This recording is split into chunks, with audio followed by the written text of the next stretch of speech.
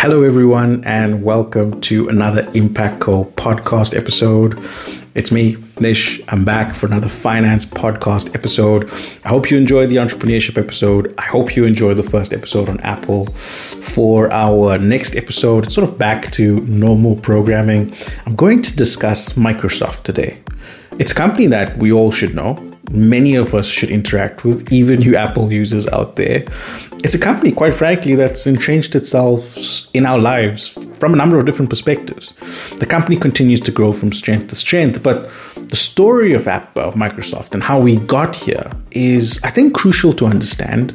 It's had some very specific phases in its lifetime. It hasn't always been the best company to invest in, and I'll talk about that a little bit in the middle of this episode. And I think it just makes for another fantastic investment story. I have to say, from an investment perspective, I love the Microsoft company today as it sits, and looking forward, I think there's a lot of good opportunities for Microsoft going forward. And I'll talk to that in a second.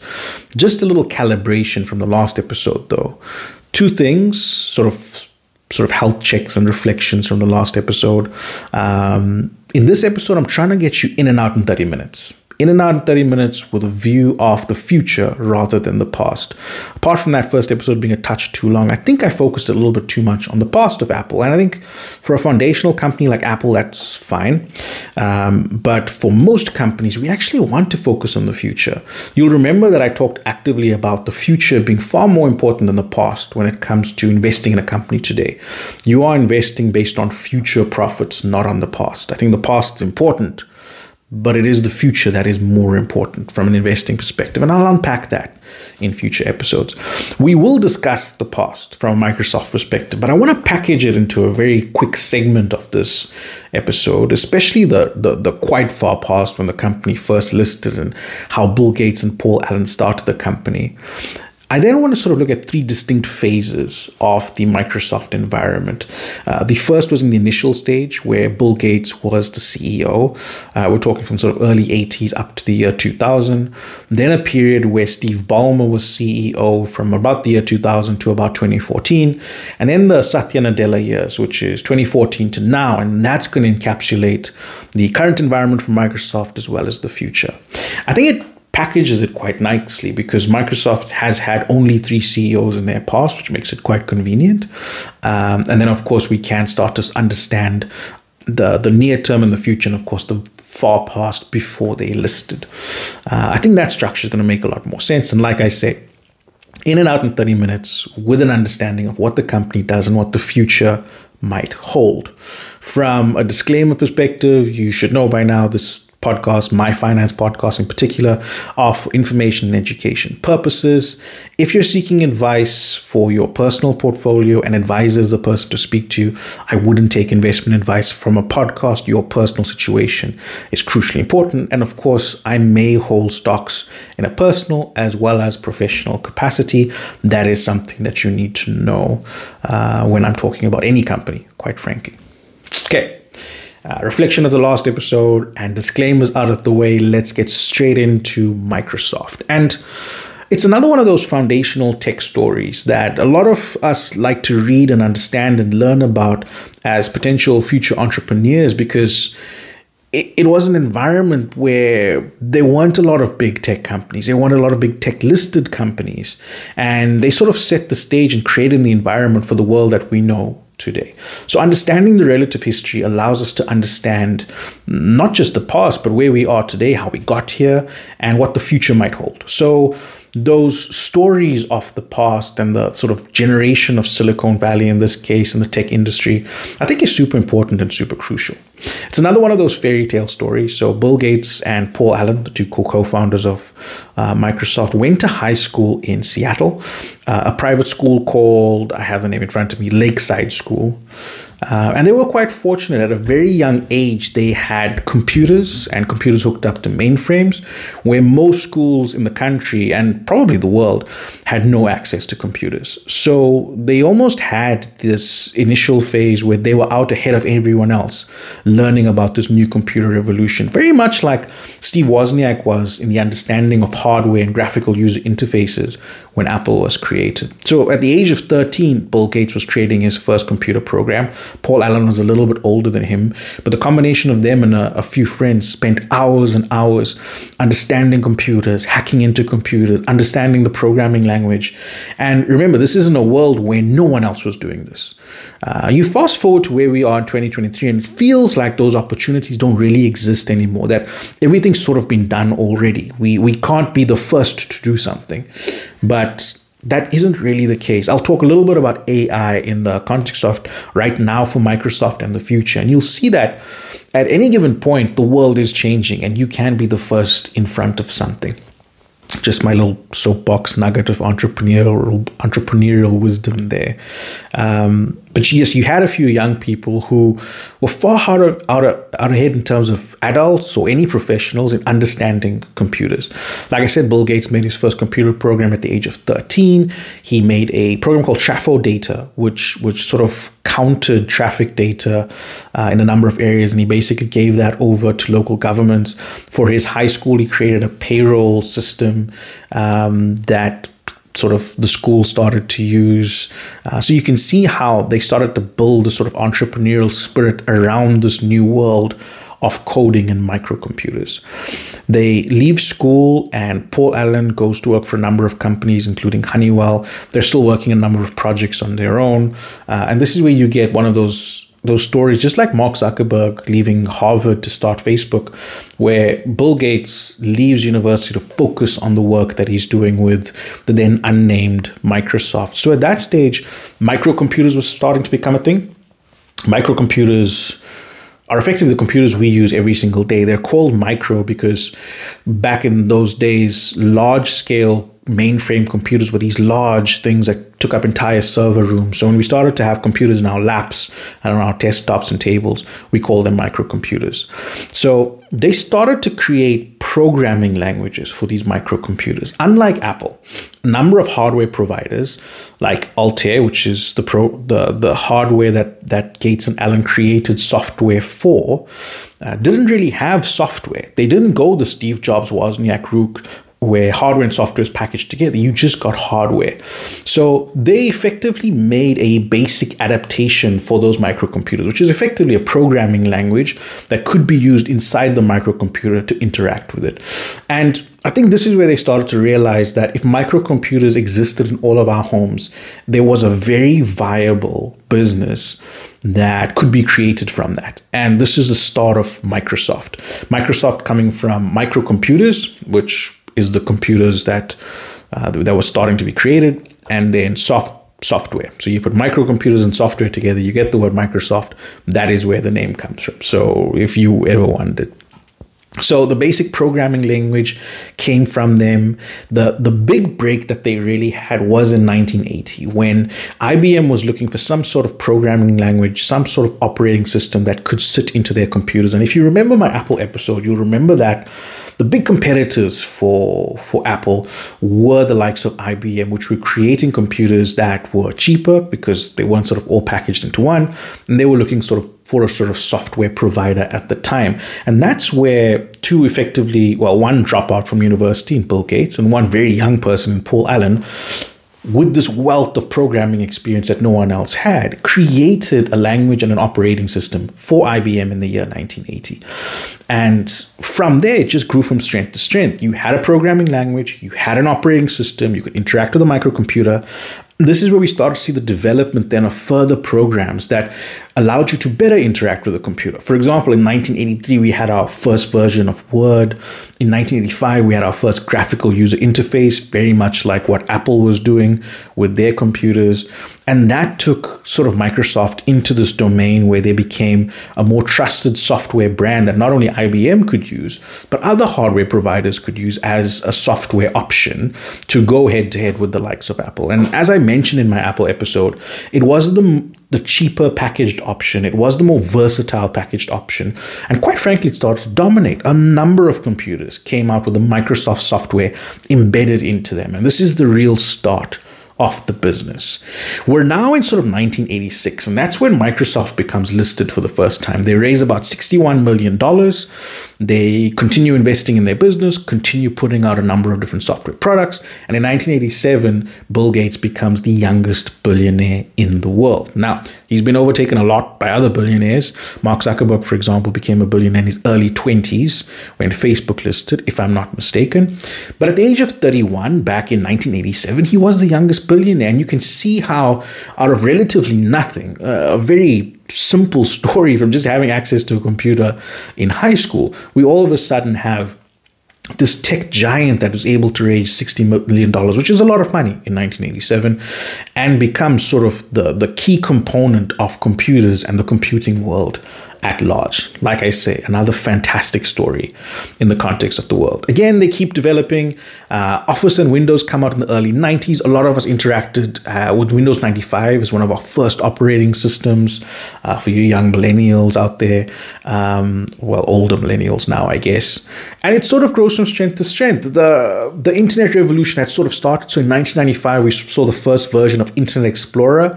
And I think the Internet Explorer example is a good place to sort of link on another couple of topics that I'll come to later, like Microsoft Teams, because Internet Explorer was packaged into software. Microsoft Word was packaged into the software, whereas other service providers wanted you to sort of buy a software package that gave you access to the internet. Microsoft, via their operating system, was bundling software and creating a platform. The idea of a platform is crucial in technology right now, and you'll see why that idea of a platform and bundling is so crucial to the future of Microsoft and why I think it's a fantastic company. For those of you who hate Internet Explorer and have hated it for years, I'm sorry, but that's when it started, 1995, when the internet revolution started. From there, Microsoft becomes entrenched. We start to have iterations of Windows that come out with a full package software that a lot of us would have interacted with. After 98, for example, we had 98, 99, XP.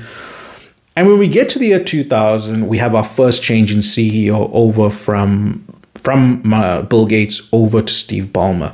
Now, Bill Gates stays with the company, stayed for the company for a number of years on the board of directors until finally leaving. But in 2000, he left to become sort of chief software architect, sort of focus on the core product innovation associated with Microsoft. Steve Ballmer had been at the company for a number of years. Since about 1980, he knew Bill Gates and Paul Allen for a number of years. Even before starting Microsoft, he was a known leader at the company, a hard worker. He understood the corporate culture. He had been crucial in developing sales. So for the day-to-day running of the business, it made sense for Steve Ballmer to take over.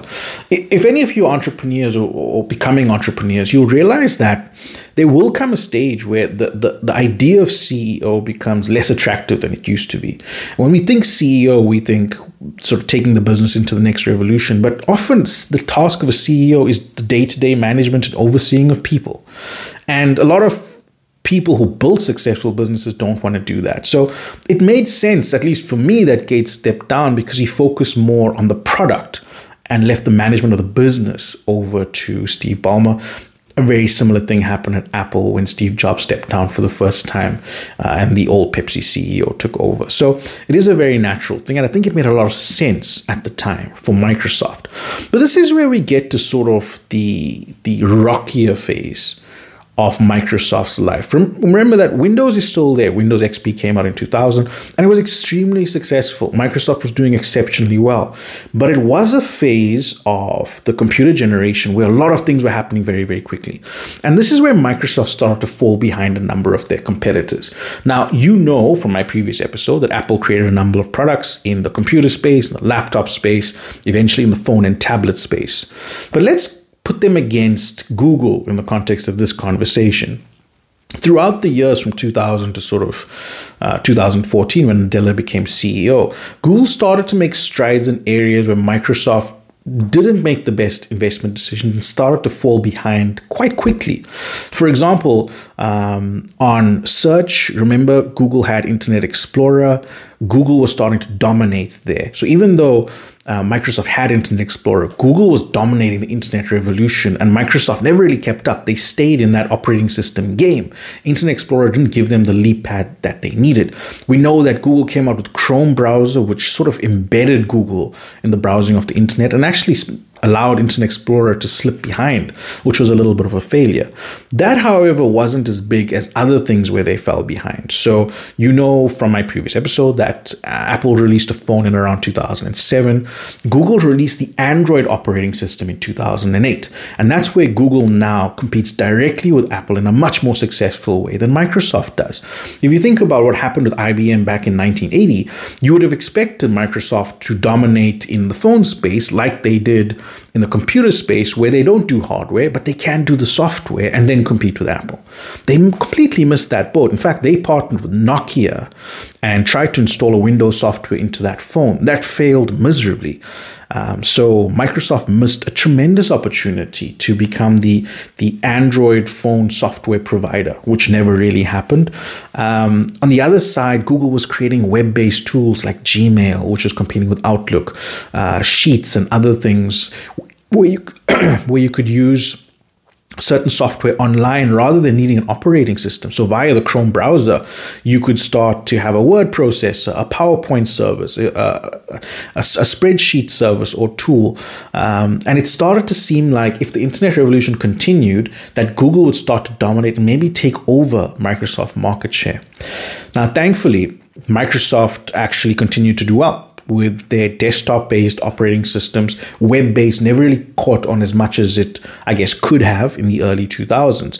But Microsoft definitely fell behind in a number of segments where they really could have grown. The cloud is another area that started to become crucially important.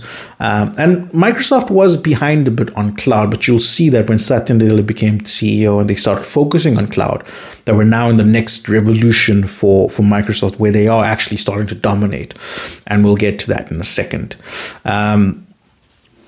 During that time, Steve Ballmer was CEO, and he made strategic decisions like choosing to partner with Nokia. He was in charge as CEO of the development of Windows Vista, which didn't do really well. His leadership style sometimes became a little bit abrasive. And I think over the 14-year period, the business just realized that there was a need for change. The one thing that I want to say, though, that is not commented on enough, I think, in the context of Steve Ballmer's role at Microsoft is a number of good things and the number of important things that he put in place that only bore fruit later in the decade and then the next decade, which is the sort of 2010s when Satya Nadella became CEO. And there's four things that I want to talk about specifically. Firstly, they started Xbox in 2001. A lot of you might not know this, but Microsoft actually owns Xbox, so owns the gaming company. So it sits inside Microsoft, which might seem strange, but it actually is a really nice lever for diversification, which we'll discuss in a little bit. Azure, which some of you might have heard before, is the sort of cloud arm of Microsoft, whether it comes to enterprise services or just sort of office services. And the cloud was sort of pioneered by Steve Ballmer. Satya Nadella was in charge of that unit for many, many years, along with the enterprise division. And the cloud right now for Microsoft and a number of other companies, but I think pivotally for Microsoft, is crucially important. He also focused on enterprise. And that's where Apple is really good as a consumer product, but they really struggle to entrench themselves in the office-based world. And this is physical office-based world, where Microsoft is the go-to operating system from an employee perspective, from an employer perspective. And I think Ballmer realized that and entrenched that as part of their service offering. And under him, quite frankly, revenues did double. There were very strong financials associated with his time as CEO. But like I say, it could have been so much more successful. So we get to 2014 and we're now in the sort of Satya Nadella world. And if you want to think about why he was elected as CEO at the time, he was also a Microsoft veteran, had been there for more than 20 years. He was head of two very crucial divisions that I think Microsoft realized was going to be important for the next 20 years of their lives. And that is the cloud business as well as the enterprise business. And a little bit differently to Ballmer, he was a collaborative and quite inclusive leader. And I think that was important for this next phase of Microsoft as they started to think of the world outside of just the Windows operating system and Office. And I think that sort of collaborative, future-focused, innovative style that Satya Nadella brings was pivotal to creating the Microsoft that we have to today. Now, Satya was also lucky from a couple of perspectives. He did make good investment decisions in these two things, but something started to happen that wasn't the case in the previous 20 years of software. And that's something called software as a service. In terms of how we interact with Microsoft, you bought a computer, you bought a version of Windows, and say you spent 1,000 Rand for that version of Windows. You then realistically never really updated that version of Windows, and you never really had to pay Windows for anything until you probably got the next computer, or if you really wanted to upgrade your software for whatever reason. So Microsoft for a long time had this very lumpy cash flow, this very lumpy revenue model embedded into their business. It was the very successful part of their business, but the lumpiness was the problem. Software as a service, or SaaS, SaaS, is the new world for software where you actually get something called a recurring revenue stream. If you think about how we interact with Microsoft today, I'm talking about corporate clients, myself as an individual, probably many of you, you don't just pay Microsoft once every 5 years. You actually pay them on a monthly recurring basis. I pay Microsoft in South African rands about 99 Rand a month for access to my sort of documents, spreadsheets, everything on the cloud. I then get access to continual updates from Microsoft and all of their products. I get cloud storage of up to 1 terabyte. And that combination of products, especially the cloud, and being able to use the Microsoft tools on all my devices, including my phone, I'm now willing to pay 100 Rand a month for, versus just interacting with them once every 5 years. If you add that up, that costs about 1,200 Rand a year. Just quick maths. That's way more money than I would have paid Microsoft in a 5-year period, let alone a 1-year period. And that's not just the case for Microsoft. We're now starting to pay companies like Netflix on a monthly basis. We're starting to pay for our news on a monthly basis. We're starting to pay for other apps and services on a monthly basis.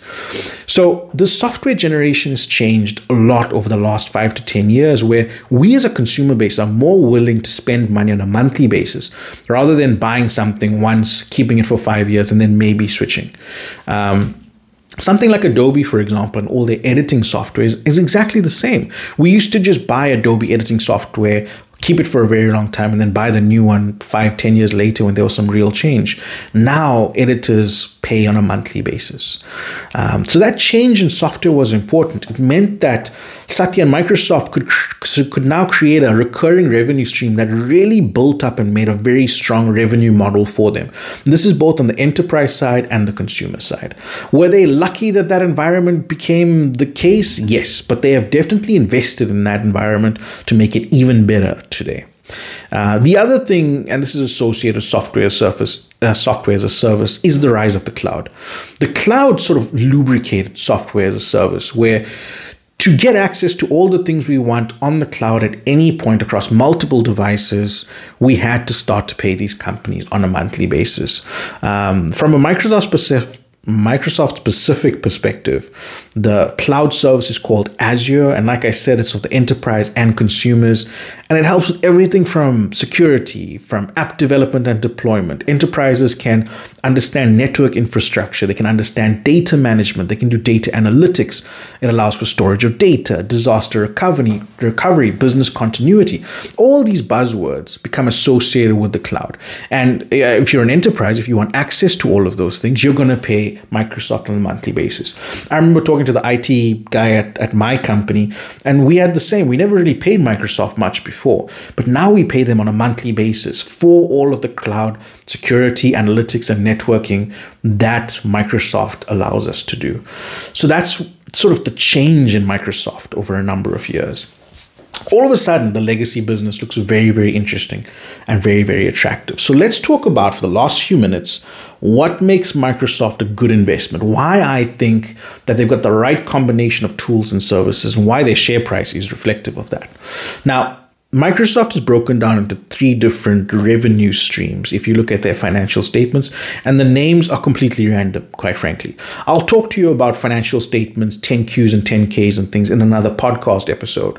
But for the sake of this conversation, the 3 segments are, and I'm reading it here: productivity and business processes, 1; intelligent cloud is the other; and then more personal computing is the third. Three very random names, it would seem. In terms of how the revenue is broken down into those three segments, they're pretty much equal. So about 40% comes from intelligent cloud, around 30% from productivity and business, and rounding to around 30% for more personal computing. That diversification is nice just off bat. You remember me talking about how iPhone was too big a part of Apple's revenue? That's not the case for Microsoft. But what's inside those three business segments? So let me just call it out for you again. In productivity and business processes, the businesses that sit inside that are the Office commercial package. So that's Office 365, Teams, 365 security. So all your sort of office related products like PowerPoint and spreadsheets, etc. Inside that also sits LinkedIn, which I'll come to in a second. I think that's very interesting from a Microsoft perspective, as well as other business solutions that you could have access to. The next segment is intelligent cloud, and this is where a lot of important stuff sits, if you sort of got my context on the cloud just now. So Azure sits in there, everything related to putting stuff onto the cloud. And that includes all the enterprise services and consulting, because Microsoft can come into your business and help you to understand how to get the most out of Azure and most of the cloud. And then you've got more personal computing, which is another random subtitle. But what sits inside more personal computing is the Windows operating system. So you can see they've separated Windows and Office into two different products, into different segments. You've got devices like the Surface and PC accessories. I don't have time to talk about devices right now, but I will put out a reel where I talk about why everyone has devices all of a sudden, including Microsoft. It's a sort of relatively small part of their business right now.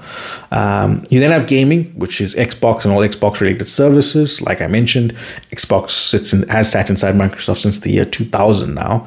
And then you have search, so things like Bing, Internet Explorer, which comes with advertising revenue, news, and of course, everything associated with that.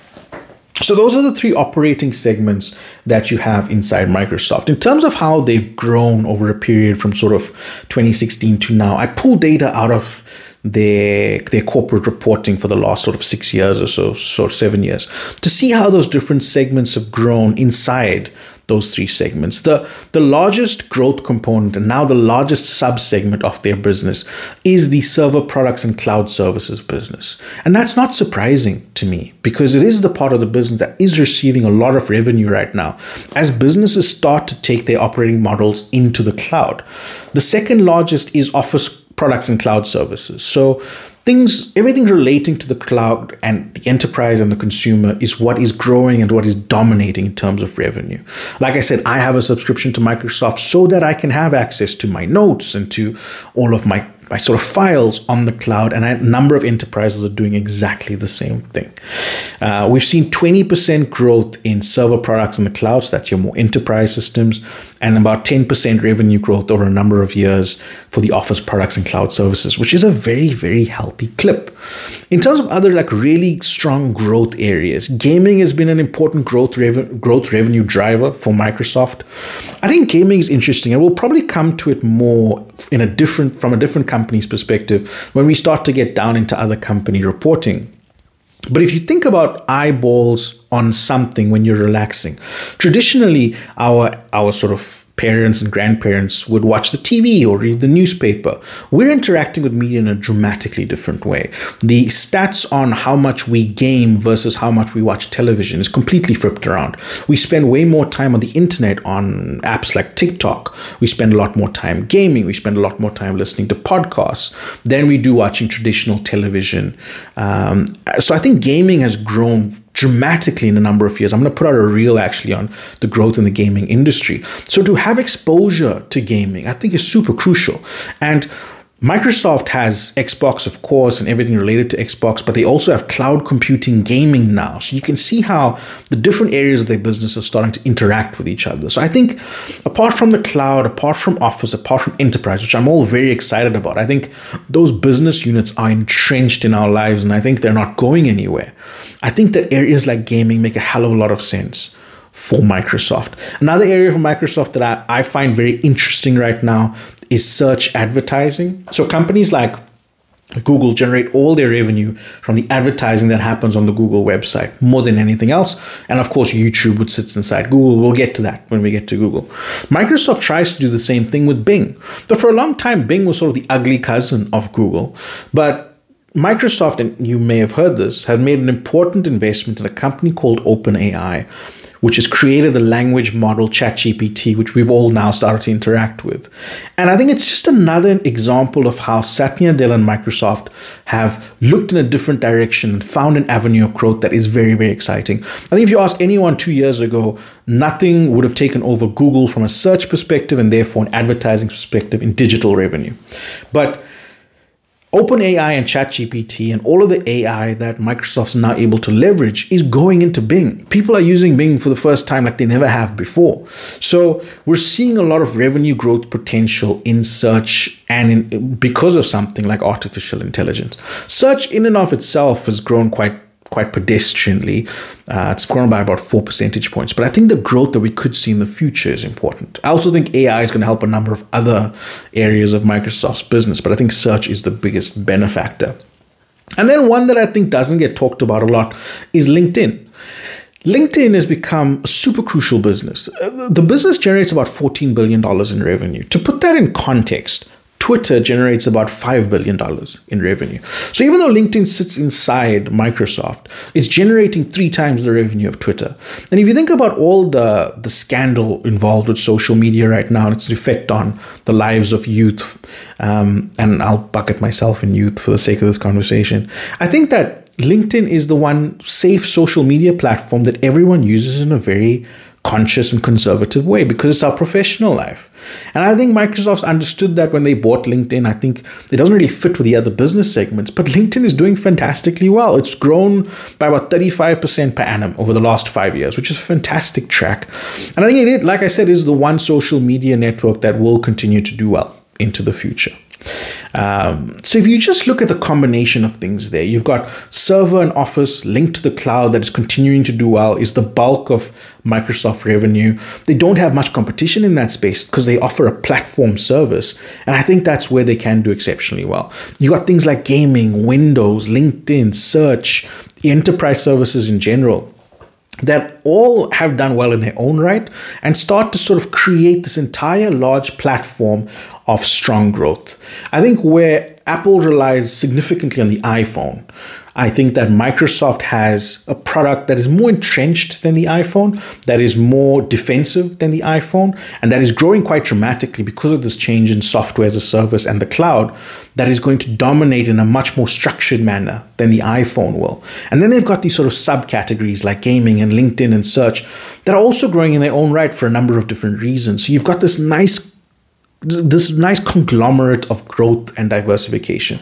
And that's really why I like the Microsoft business, and I love the leadership that Satya Nadella has provided that business.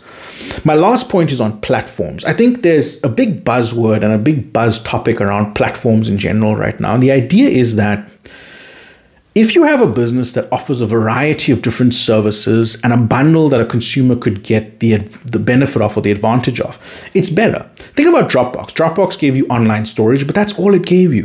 Spotify gives you access to music, but that's all it gives you. Microsoft as a package right now can give you storage, can give you gaming, can give you access to a number of different software services.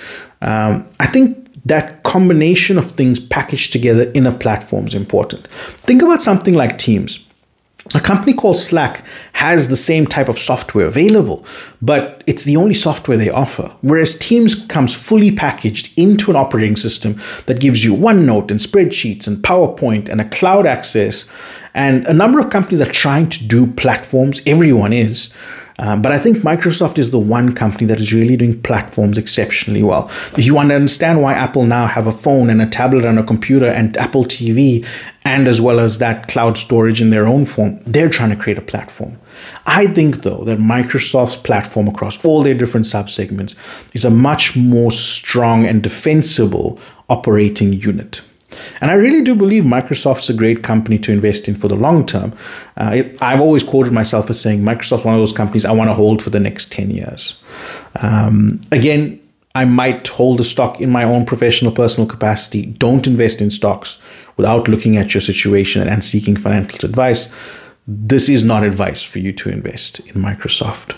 Having said all that, I want to bring our episode to an end.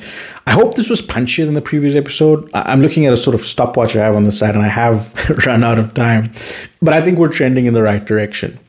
We've covered two very big technology companies right now. We're going to sort of move in that direction, but I also want to bring in elements of investment knowledge that I think will be important. So for the next episode, I'm thinking about talking about how to build portfolios of stocks like Microsoft and Apple, discuss the concept of diversification, and start to build out our knowledge a little bit more. It's going to be the combination of understanding companies, understanding current news, and understanding financial concepts that is crucial. So we've done a couple of companies now. Let's start to explore a couple of the other things. If you've got to this point in the video or in the podcast, if you're listening to me, I really, really appreciate you listening to it. I hope you've got some good nuggets of information on it. Please interact with us how you can. You can rate and review us on the podcast platforms. You can comment on YouTube or on our social media platforms like Instagram. And we're now on TikTok, of course, so you can interact with us there. There'll be a few reels coming out explaining some of the concepts that I didn't have time to touch on today, but that's the end. Hopefully I got you in and out on Microsoft and you have a good sense of what this company does. Till next time, everyone, stay safe and have a happy time. Goodbye.